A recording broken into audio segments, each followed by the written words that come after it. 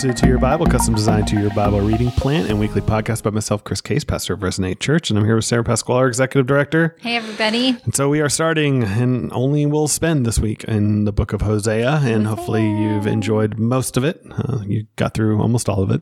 And just as a contextual reminder, I think it's helpful to remember, and I can't remember on the podcast whether I dove into this, but for many of Israelites, they kind of looked at the picture of Sinai as this wedding ceremony, and even their time in the wilderness before it got added to for their lack of trusting the spies as the sort of honeymoon with Yahweh. And you got to imagine, they know so little about Yahweh getting to that mountain that the laws, all the things that we take for granted, they didn't have much of it. All they knew, he was the God of their ancestors, and there wasn't a ton more added to that. And so Sinai becomes a place where, and Sinai in the follow-up becomes a place of, do we really trust him?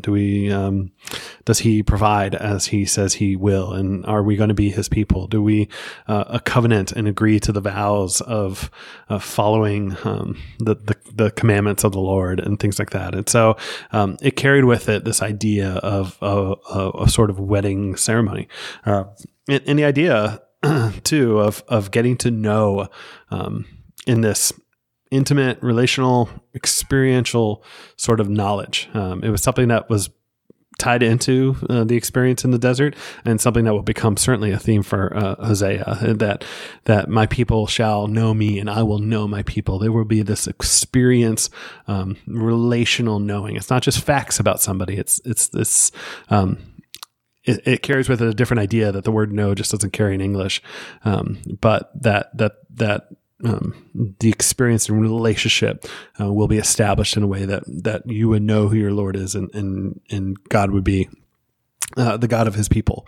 And so for Hosea to kind of pick up on a little bit of that with a sort of prophetic theater, as we saw between this marriage between Hosea and Gomer, and there's sort of hints even in that text of sort of this picture, like, therefore behold, I will lure her and I will bring her into the wilderness, which is back to the honeymoon place, back where we first were married, and speak to her tenderly, and there I'll give her vineyards, and speak to the valley of Achor, and there she shall answer in all the days of her youth, as in the time when she was brought out of Egypt. And so these callbacks to the betrothal and honeymoon, all the way up to the entrance into the promised land. And so, yeah, it becomes this theme, this marriage theme throughout this book of infidelity on the part of Israel, on God's persistence. Instead of pursuing divorce, he desires to in some ways renew his vows towards Israel, but yet there's going to be punishment for that infidelity. But that God has this broken heart,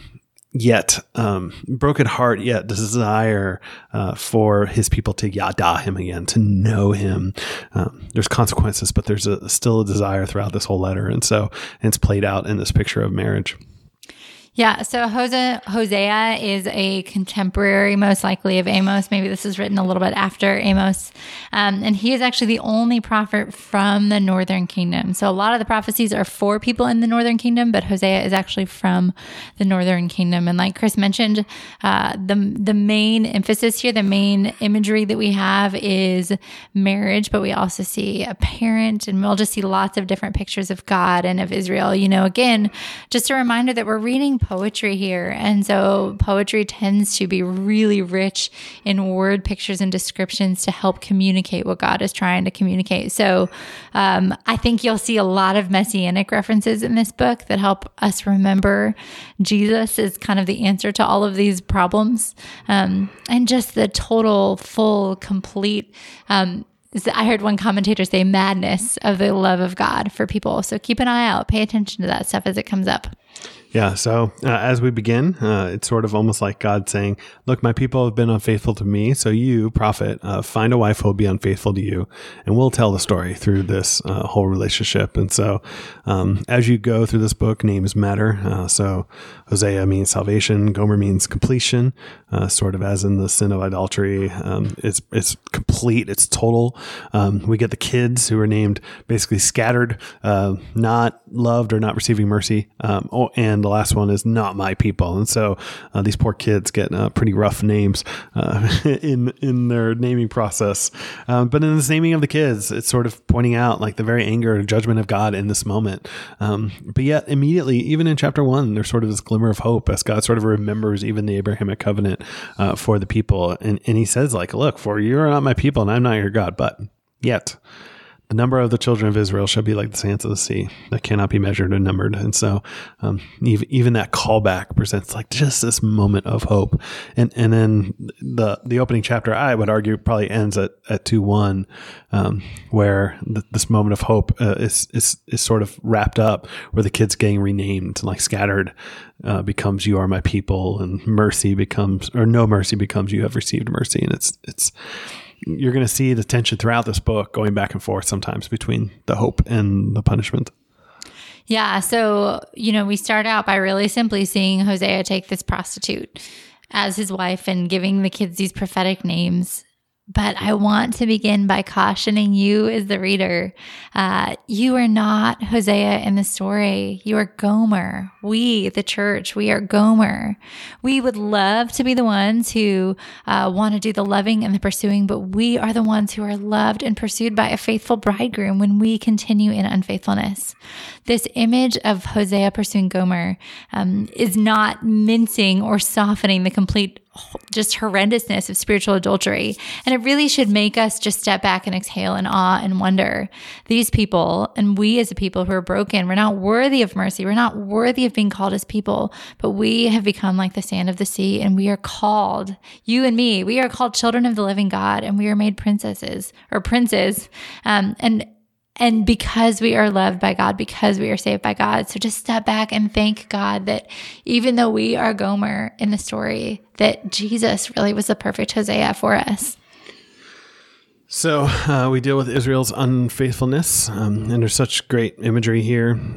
God kind of saying, look, I gave to you, I blessed you with such good things, and then you turned around and used those very things to worship Baal. And God's going to destroy the stuff that even she's sort of boasting about, kind of like, look, my whoredom, my prostitution paid for all these amazing things. And God's coming along and saying, I'm going to destroy them. And it's interesting kind of reading this right off of Amos, because Amos kind of focused on the effects of idolatry and the effects on a very practical societal level. Here's what your idolatry has caused: brokenness with the poor, injustice, all these things. Hosea is kind of bringing the focus of the idolatry and sort of the relationship with God picture of that, of going, okay, here's what your idolatry has done. It has betrayed the covenantal relationship that you've had with God. And so it's great that we have both prophets painting different pictures of what this idolatry in the north has really caused. Yeah, I mean, I think this is a really heavy section, even for us, because we can consider all of the ways that God has given us, all of these gifts God has given us, and how we have given them to the own Baals in our lives. We spend our time, our gifts, our finances, and our affections on different idols rather than giving them back to God. And so again, as I read this, I was filled with gratefulness, even for the discipline of God that has caused me to return to Him or repent. Suffering leads us to return to the one we forget and the one that we are meant to enjoy forever. And I think there's a really unique part about these curses in that a lot of them can be connected directly to Christ. So even in verse 3 of chapter 2 says, lest I strip her naked and make her as in the day she was born, and make her like a wilderness, and make her like a parched land, and kill her with thirst. And even in that one line, we know that Jesus on the cross was stripped naked, and we know that He cried out He was thirsty. So we can even connect this to the gospel, and that Jesus experienced some of these judgments to save us from our sin. And continuing in chapter 2, the Lord has mercy on Israel, and He references the valley of Achor, which is actually where the Achan story, if you think back to Joshua, the sort of the first sin of the promised land, where the people first entered, and yet sin was still there, and God's saying, look, I'm going to take that, I'm going to reverse it. Like what was the valley of Achor will become door of hope. This return, the return that you'll have one day, there'll be a restoration, and maybe that's a restoration that just a return to the land, but there's also implied this sort of meta restoration. Like there would be a restoration that exists forever, and there's sort of the new heaven and new earth implied in that as well. Yeah, we see God wooing us and speaking tenderly to us. And it just makes me think of how Jesus's blood speaks a better word. And then we see the curse of Achan, which was stoning for idolatry. It's not put on us, but instead we're given this door of hope that we can walk through, which is, again, salvation in Christ. I keep saying this every time, and I want it to have power and force every time it's said. There's just so many messianic connections in this book. Yeah. And in chapter 2, towards the end, you actually have a section, part of what is involved in being a Jew or daily prayers. One of those is Shema. We covered that back in Deuteronomy, but the other one is here. It's actually this I betroth you section, as sort of like almost like a daily vow renewal back to God, knowing God has committed his vows to you, but to say, look, God, sanctify me, and my desire is to be your child. And so it's actually not, I mean, as a Christian, as a New Testament believer, it's still a quite reasonable prayer to pray in the morning. And Hosea redeems his wife, so he pays for her. And there's mention of barley, there's mention of 30 shekels of silver, which both have maybe some callbacks to the law. Barley was certainly used in this sort of test of unfaithfulness, and 30 shekels is around slavery. So maybe this enslaved adulteress, this woman caught in prostitution, is purchased back, is redeemed, though she shouldn't cost anything because he's married to her. But Gomer already belongs to Hosea, but he buys her back again. And so we were created by God. We belong to him, and yet he went out and bought us again by his blood. So we see Jesus here as Messiah, as our purchaser, but we also see him here pictured as the second David when it says, they shall come to fear the Lord and his goodness in the latter days, with David their king. Yeah. And if you're looking at structure, this is definitely a break here, 1 through 3. And almost everything in the book is contained in 1 through 3. There's the hope, there's the punishments, there's the accusations. Those do exist in those 1 through 3 sections. But now we're going to get into much more details of exactly what the problems of the northern kingdom really were. And so the Lord accuses Israel, and it says, here's the charge. And it's interesting. Ancient interpreters usually did parallels between the first 5 commandments and the second 5 commandments. And the second one of idolatry and the one of adultery were often very linked. And so this whole picture of idols and idolatry and all that would have made total sense in sort of this play out of adultery theater in the life of the prophet. And so it is being played out, but there's also the people consequences too. So it's not like Amos was not about idols and Hosea is all about idolatry, but like they're swearing and lying and murder and stealing and committing adultery. They break all bounds. There's bloodshed upon bloodshed. And so there is sort of the relational play out of this as well. There's just destruction, but God says, look, and my people are destroyed for a lack of knowledge, and it's still the kind of root cognate. There's yada. They just don't know me. There's no relationship. This is why this is happening, because they just don't know and have a relationship with me. Yeah, we get some specifics here on why God is judging Israel. And it's almost written sort of like a prosecution in a court of law. So we're hearing here that the priests really failed to teach the people, and the people had no knowledge of God because of that. Yeah. And there's punishment coming. And some of those are directed at the leaders. Some of those are directed at Israel as a whole. There's some condemnation amongst the leaders throughout this letter. And it even gets to the point, it says, look, they will even seek Yahweh and they won't find him. And the princes are cheating people out of the land. There's moth and wood rot. There's some similar imagery. Even the lion imagery gets used like we had in Amos. And so it's just rich in some of these pictures. Yeah, again, he emphasizes that Israel's rulers have led the entire nation into unfaithfulness and adultery, and God will allow them to reap the natural consequences of their sin. That judgment is going to come on them, and God is going to permit and allow them to experience that so that they can return to them. And I think this is a kindness. And when I think of like being a parent, sometimes we let the kids suffer with the decisions they make because they learn from those consequences. And that's what God is doing here, even for us. You know, when you wake up hungover, you start eventually, you stop getting drunk because it doesn't feel right, or you get exhausted paying off the credit card debt because you went into debt. We learn based on the consequences of our sin to return to God and to live under his authority. Yeah. And it continues. And it, once again, it says, let us know, let us yada, let us press on to yada the Lord. So people are responding saying like, this is what we actually need to do. Like Hosea is calling the people to that, to yada, to know the Lord. And it's interesting because even if it was just our worship that was awry, like in terms of practical play out of it, I feel like verse 6 would be very different, but it says, for I desire steadfast love, not sacrifice, which God commanded them to, is to do these sacrifices, the knowledge of God rather than burnt offerings, which once again, God commanded them to do, but they were going through the motions. They were sort of faking it. It's interesting because this verse gets actually quoted by Jesus multiple times. And so first is when the Pharisees are so upset that Jesus is eating with the tax collector. He says, why don't you go out and learn what this means? For I desire mercy, not sacrifice, and knowledge of God rather than burnt offerings. And the same thing comes up when there's a whole debate about Sabbath and whether, and using an analogy of David, where the priest has to violate the law and whether to help feed David from the showbread, and sort of the teaching of the greater law is loving others, even if it's a violation of a lesser law in some ways. And the point of sacrifices, the point of the burnt offerings, all of that is for the greater lesson of mercy and the greater lesson of knowledge and understanding who God is. And so the people are missing that. They're going through the motions, but they're not yadaing. They're not knowing. It's sort of the same thing that happens in the Sermon on the Mount where people come up to Jesus going, look at all these things we did.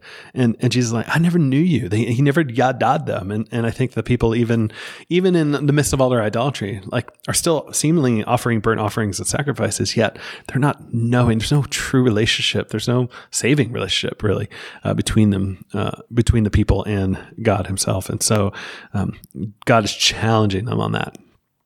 Yeah, Hosea really emphasizes the inconsistency, the flakiness of Israel's love. They're like a morning dew that's there and gone. Then they cry out to God, but they actually don't want God. They want their comfort back. And so I like that there's this imagery of dew that comes and goes, but then there's also these spring rains that water the earth, which is how God is pictured. God is the one who is faithful. God is consistent. God is steadfast. So we are invited and challenged to press on to know him, ask him for the grace to love him with endurance and consistency and steadfastness. Yep. And there's some great imagery and challenges to the leadership. So the priests are like bands of robbers. So even the priesthoods working together to pummel people, murderous. And there's princes who are just desired as murderous and lustful. And they're like a stove raging with fire. Like they're almost bird-brained like a dove. And so these beautiful images I think that Hosea is using.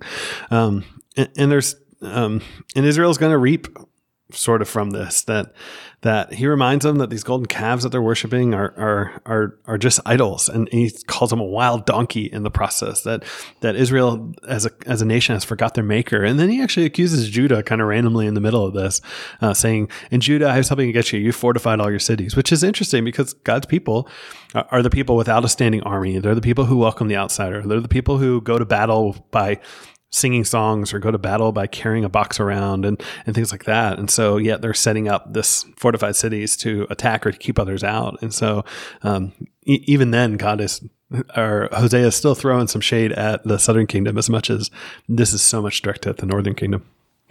Yeah, I think it's really interesting that Hosea is writing at the time of Jeroboam II, and references so much these calves which were set up by Jeroboam I. Yep. So I think we're almost seeing like the opening chapters and the closing chapters of this northern kingdom of Israel, emphasizing the cycles of sin and wickedness that they operate in apart from God. But we do see through this that idolatry follows us through generations. And verse 12 says, "Were I to write for him my laws by 10,000s, they would be regarded as a strange thing, is a real warning to us." Israel followed the law under David, but little by little, each generation and ruler let more of it go until they didn't even know or recognize the law. And I think this is why it's important for us, first of all, to know God by knowing his word and not even tolerate slight deviances from his word and truth, and then to share and teach that word to the coming generations. Whether you have kids or not, we are to teach the next generation what it means to know and follow God. So Hosea once again reminds them, judgment's at the doorstep. And people are rejecting him even as a prophet. Hosea as a prophet, trying to set a snare. But he has these once again, these great word pictures. Like Israel was once like grapes in the midst of a desert, or first fruits of a new fig tree. But they came to worship Baal. Like there was so much hope for them. They were like, just like almost like an oasis in the middle of the desert.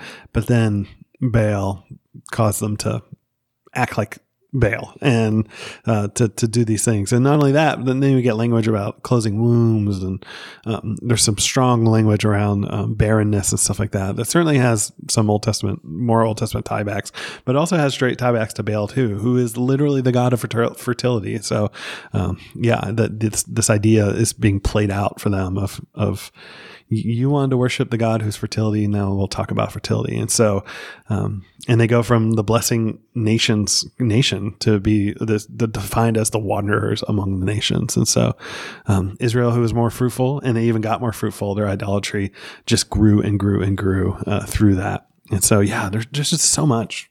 There's so much in these chapters. And I love that Hosea might even be throwing shade where he's talking about Bethel, and maybe he refers to it here as Beth-aven, which is like, oh yeah, those calves in the house of God, Bethel. Maybe it's more like the house of nothingness, where he calls them Beth-aven, which means house of nothingness. And so, there's callbacks to Gibeah and Gilgal and some of these important stories. Like Gibeah included this whole story of a concubine and who was ultimately torn apart for the nations, and Gilgal had this sort of story of this it's one of the first lands and coming into the promised land. And so Hosea is kind of playing on that of this concubine and this promised land, and ultimately sort of God's judgment in the midst of that. And one of the things that was so destructive for the people, and then God even saying like, look, like I've had problems with you ever since you've entered this promised land. And so, Yeah, we see here a really clear picture of God's way versus man's way, even just in the verses that are included. Israel plowed iniquity, they reaped injustice, and they ate the fruit of lies because they trusted in their own way and their own wisdom and their own understanding.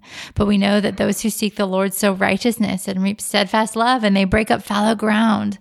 We have to remember the upside down kingdom of God is offensive to the world around us. It's going to look different than the world around us, but it's the right path. It's the right way to go. Yep. And God reminds him of his love for them, and he moves a little bit between an analogy of a husband to a wife to a picture of a father. And God is certainly angered, and that he's provided time and time for Israel, yet they just kind of turn around and ignore him.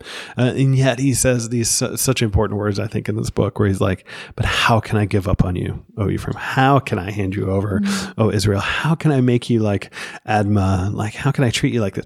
Like, my heart recoils within me, and my compassion grows warm and tender. And those are such emotive words for God towards his people, that God's not going to execute good judgment, at least not a final true judgment.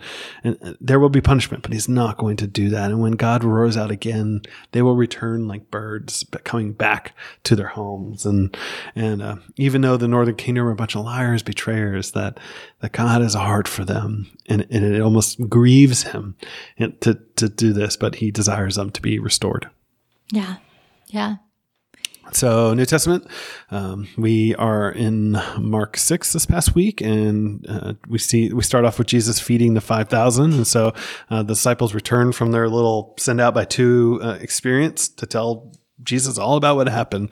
And the crowds have grown at this point, and the very thing that Jesus seems to be trying to avoid by telling people to don't tell anybody about him.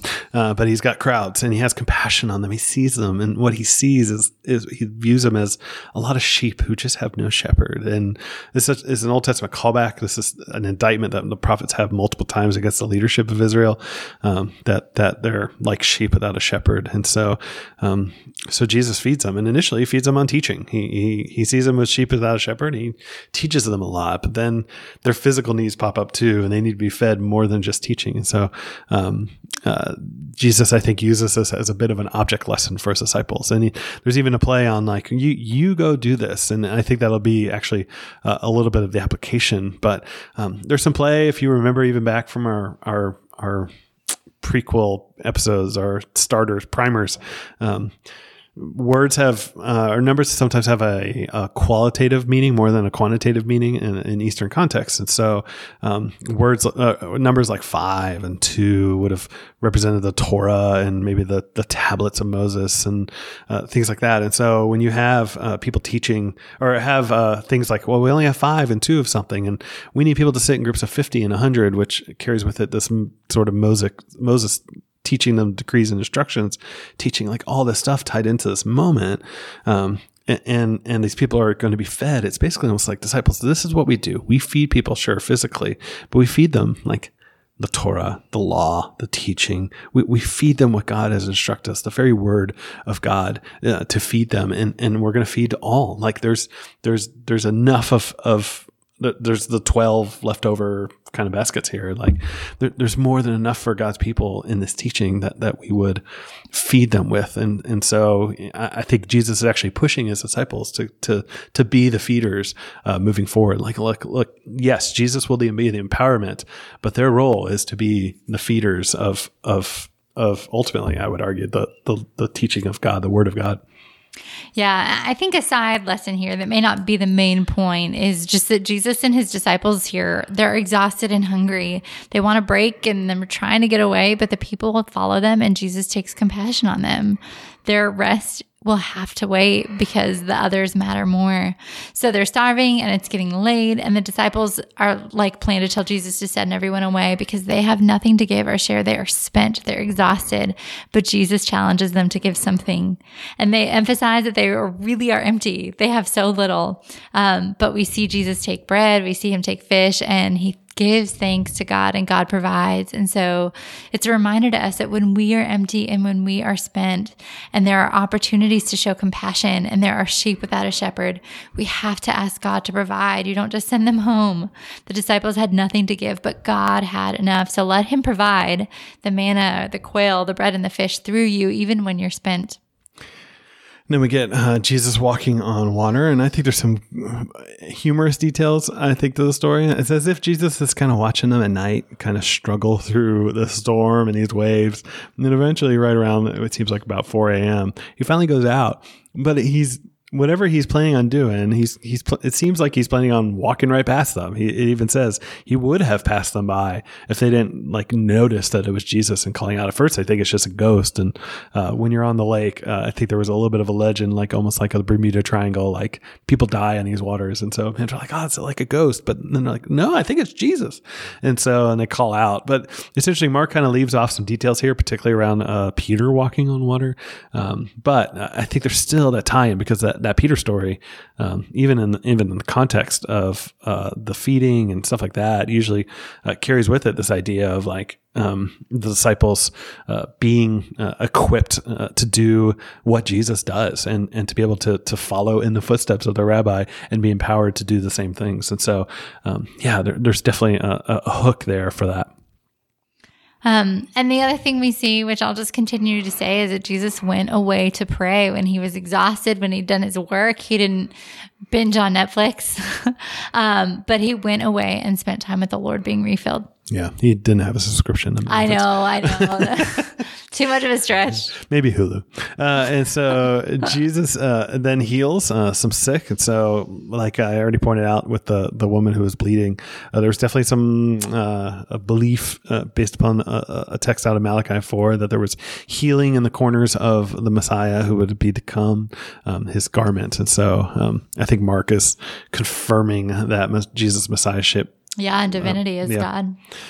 And then Jesus is going to have some run-ins to the Pharisees again. It's been a little bit, but he ends up interacting with them, and they've somehow taken the simple act of eating a piece of bread and turned it to an opportunity to make rules and added rules around cleanliness that really have nothing to do with God's law. There's no instruction in Torah about that. And Jesus, I think, will take the next story or two to kind of pull it all in. So these Pharisees are making laws that are restricting, and Jesus even points out like they're making laws that are traditions of men. So this is kind of the oral law. And here, I think Jesus uses this other teaching that they have to kind of point out the flaws of it, and basically. You have a command straight from the 10 commandments that you're to honor your parents. And that includes taking care of your parents, honoring the family role, the job, the role as children is to continue to do this until your parent dies. And so, particularly in an honor shame tight family culture, that was normative.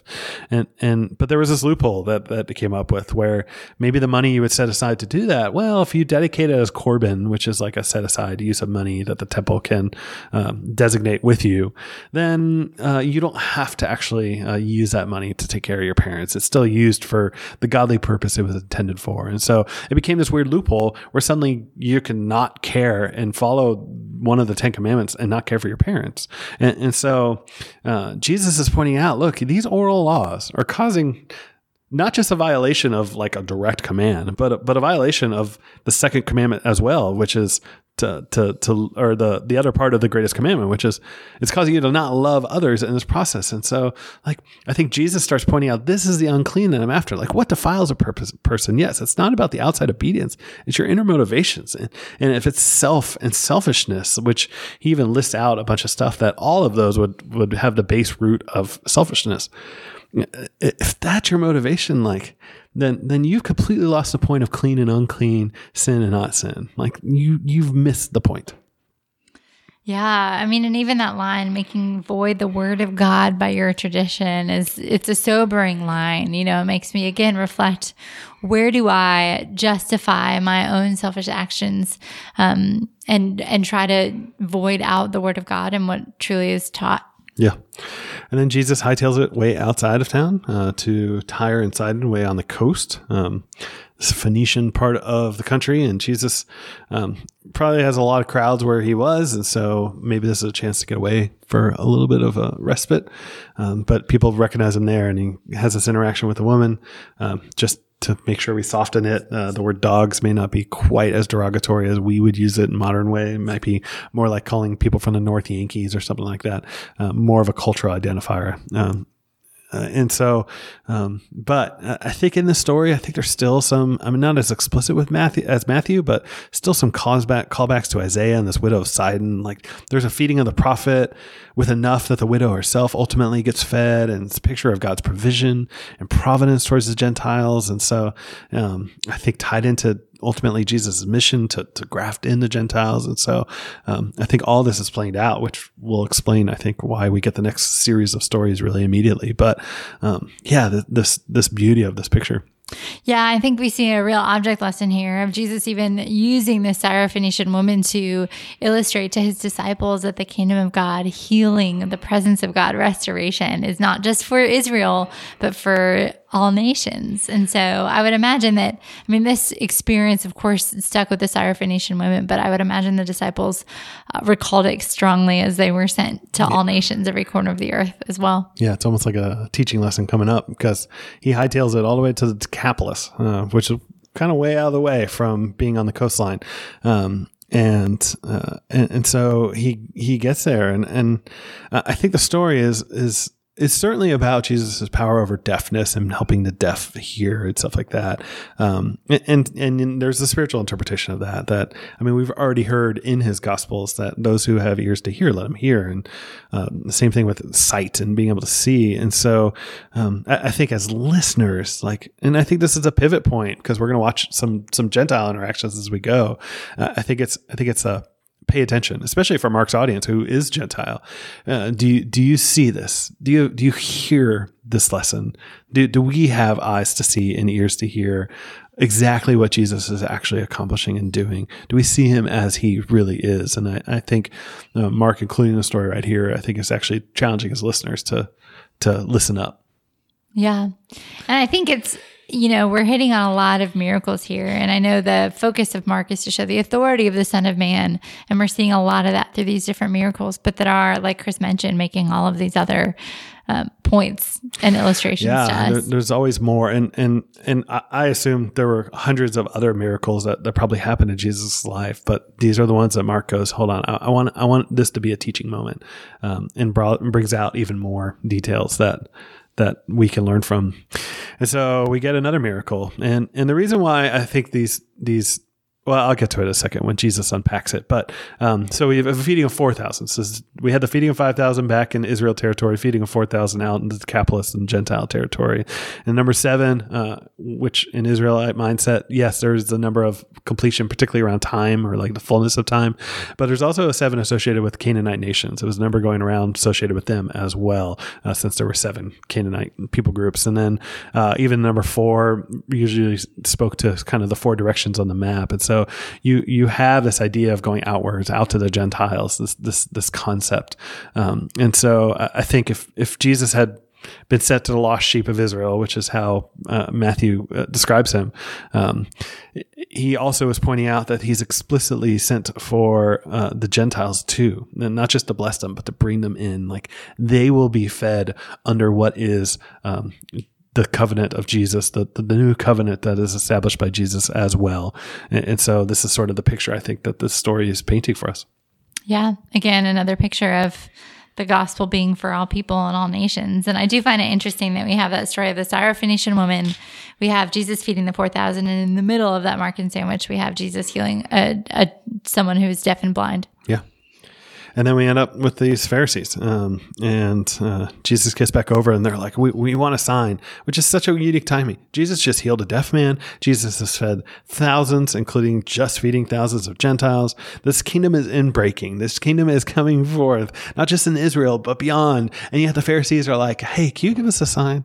It's like, what are you not seeing? How do you not perceive this? Clearly they do not have the ears to hear or the eyes to see, because they are totally missing out on the greater things that Jesus is doing. That's more than the parlor tricks of maybe what they're looking for. And so Jesus is just, I think, frustrated with these Pharisees. I mean, it's kind of a funny story. Like, from feeding the 4,000, he gets into a boat and he shows up at this place, and the Pharisees are like, give us a sign. And he's like, ugh, we're out. And then he gets back into the boat and he leaves again. Like, This is the only interaction we see happening in this place. Yeah. And I almost picture like Jesus getting back into the boat and being like, oh, beware of those Pharisees and their terrible teaching. Like, watch out for them. And the disciples are like, so is this because we forgot the bread? Like, what are you talking about? And I just imagine Jesus being like, what? Like, no, of course. Like, did you guys not get the bread lesson? Like, let me ask you about those numbers again. And he starts going into the whole numbers conversation. He's like, we had 5 and we had 2. And how many do we have left? We had 12. Okay. What do all those numbers stand for? And then we had 7 and then we had 4. It's like, what did all those numbers stand for? And so, and I think Jesus is teaching like this inbreaking to the Gentiles. And the reason why, like, we have 2 different feeding stories, I think, is because of that lesson that he is just pointing out to the disciples. Because otherwise, why record it? We already had it once. There's no reason to record another feeding story other than to point out that these are different feeding stories. And one has a very Jewish flair to it, and one has a very Gentile flair to it, as if Jesus is ultimately teaching to his disciples of going, look, the kingdom of God is doing a shift that has been prophesied for years about bringing in the Gentiles into the family of God. And this is happening right now. And I need you to see it. And even more for Mark's audience to hear that lesson. Yeah, I think this is where we see what I mentioned last week in this idea of discipleship failure, or the disciples just not getting it. I mean, over and over, we see Jesus illustrating his divinity, his authority, his plan to save all people. And every time, no matter how he presents it to the disciples, they still don't get it yet. And we'll see it click for them, which is going to be kind of fun. But we see this theme of them, the people who are even closest with Jesus, still not getting it. Yeah.